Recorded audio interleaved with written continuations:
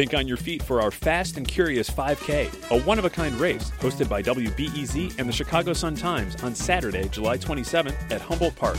More info and early bird registration at wbez.org/events. I'm Sasha Ann Simons, and you're listening to Reset.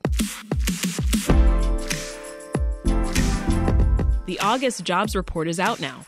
I know it's not exactly number one on most people's reading list, but it's got a lot of important data from the Federal Bureau of Labor Statistics on how many people are working, in what fields, and how much they're making. The big takeaway? Unemployment is up slightly, though it's still low, 3.7%. But employers have hired over 300,000 new workers as well.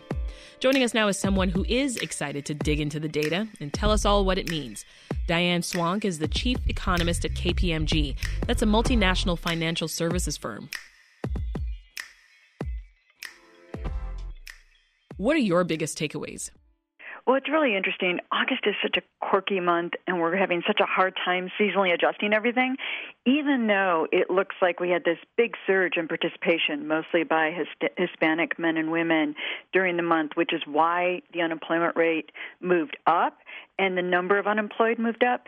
Before seasonal adjustment, it actually was flat with July. So it's a bit of a head fake. The good news is that at the end of the day, wages are, plateauing at a high level, and they're still growing at a nice clip. Mm-hmm. That's the good news. From the Federal Reserve's perspective, unfortunately, all the churn we're seeing in the labor market, the elevated number of people who are still out sick due to Omicron, it was up again in August, more than 60% than any month prior to the pandemic of people just out sick. Imagine the staffing shortages that's exacerbating out there. All of those costs in the service sector could create a floor on how low the Fed can get inflation in this environment. That's what they're worried about. And the really hard part that they seem to have come to the conclusion of is now they not only need to hammer demand to cool off the economy, but to really get inflation to no longer be an issue in our lives. Mm-hmm. They're looking at raising the supply of labor supply, and the only way they can really do that is to raise unemployment, which is not what we really want to see. And that's, something very painful. They see that as a lesser of two evils, doing it slowly and sort of grinding inflation out of the economy. Right. That sounds nice, but boy, that's not an easy sell to anyone out there. Yeah, unemployment is up, but employers, as I understand, they have hired a lot of new people. Why is that? Well, we are still, again, this seasonal adjustment, we are still seeing huge demand for workers. And in fact, in the month of July, we had 2 job openings for every worker seeking a job. And if we just hold at the July levels on job openings, we still have 1.9 workers, or 1.9 job openings for every worker out there. The Fed would like to see it closer to 1-to-1. So this still is, from a worker's perspective, a better economy. And we also are seeing in the unemployment insurance that, one, not many people are getting unemployed, and when they do get unemployed, they're getting reemployed very quickly. From a employer's perspective, they're still trying to fill shortages. They've still got a lot of vacancies that they can't fill, and there's also a really big mismatch between where people live and where the jobs are. They're no longer in places like downtown areas where the service sector once flourished. It's coming back, but not what it was. They're often in further out resort areas and places like that. And even some white-collar jobs have moved to more rural areas as they did the pivot to work from home. So you have this sort of mismatch of, can you afford to even get to where the job is? Thank goodness and prices at the gas pump have come down, but they're still really elevated, and that can eat into all your ability to commute really far to a job. Listening to President Biden talk about these numbers recently, he says jobs are up, wages are up, and we're seeing some signs that inflation may be beginning to slow. Is he jumping the gun? No, we are seeing signs that inflation is beginning to slow, and that's great. And we welcome that because, as of June, we had 2 negative quarters of growth that didn't qualify as a recession, but most Americans felt like we were in a recession because we had such wicked hot inflation that everything we had gained in wages since the beginning of the reopening and then some had been lost to inflation. So it felt like we were losing ground. I see. So now we're starting to see some of that ease, and that's great. We want to see things cool with workers still having jobs and still having strong wages. The problem is, how do you really get inflation low enough that it's no longer affecting your everyday and distorting your everyday decisions. And that is not where we're at. So we're going in the right direction, but not likely to get there fast enough that we can avoid a more entrenched kind of prolonged inflation that erodes living standards and becomes something more similar to the 1970s, where you had a 2 decades long inflation and stagflation. That's the alternative, but it's easy to say that. It's much harder to live getting from here to where we want to be.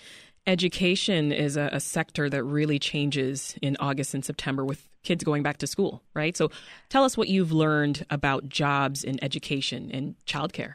This is really one of the tragedies still of the pandemic, that they're still down so far. And in fact, education lost jobs, seasonally adjusted, in the month of August because they were not able to hire up as they usually do. And we know the staffing shortages in the schools, everything from teachers to support staff to bus drivers, acute staffing shortages. And this is really important on inequality. And because we lost more education, of course, to the pivot to online learning. We've set back by decades kids that are 9 years old right now. And the difference between race and socioeconomic status is also pronounced. Particularly Black and Hispanic households tended to live in areas where they stayed online longer and didn't come back in person sooner. So they even are further behind, which exacerbates inequality and, really casting aside all this talent that we could be getting out there. And those jobs still being down really are a problem for both working parents getting back to work and being able to provide for their families, and particularly working mothers, but also the fact that education, we're not able to recoup the education lost. And, of course, in areas where they have even less money to compete with the private sector, they're not competing and they're losing more teachers, and that is really setting us back. So that's one of my biggest concerns, is that this is a generational blow that we're suffering, and also exacerbating inequalities. And these are the things that we need to think about, more from a fiscal policy side of it as we go forward. How do we re-educate and bring people back up to speed after what they lost to the pandemic? Diane, you have also been seeing an increase in hiring for healthcare workers, particularly in cities. What's that about? So we are seeing healthcare workers come back, but that, and there's still acute shortages. They're chasing a moving target on demand, and we also lost a lot of workers to retirements in healthcare. They just got burned out during the pandemic. And so even though we're seeing them come back, we're seeing them come back in doctors' offices, we're seeing them come back in hospitals, and finally in nursing homes. But the deficit, much like child care, education, the other big deficits, now we crossed the previous peak in employment overall for the U.S. economy in the month of August that was hit in February of 2020, which is a short period of time relative to other recessions. But those sectors, like nursing homes, are still over 300,000 workers short, and the demand has gone up.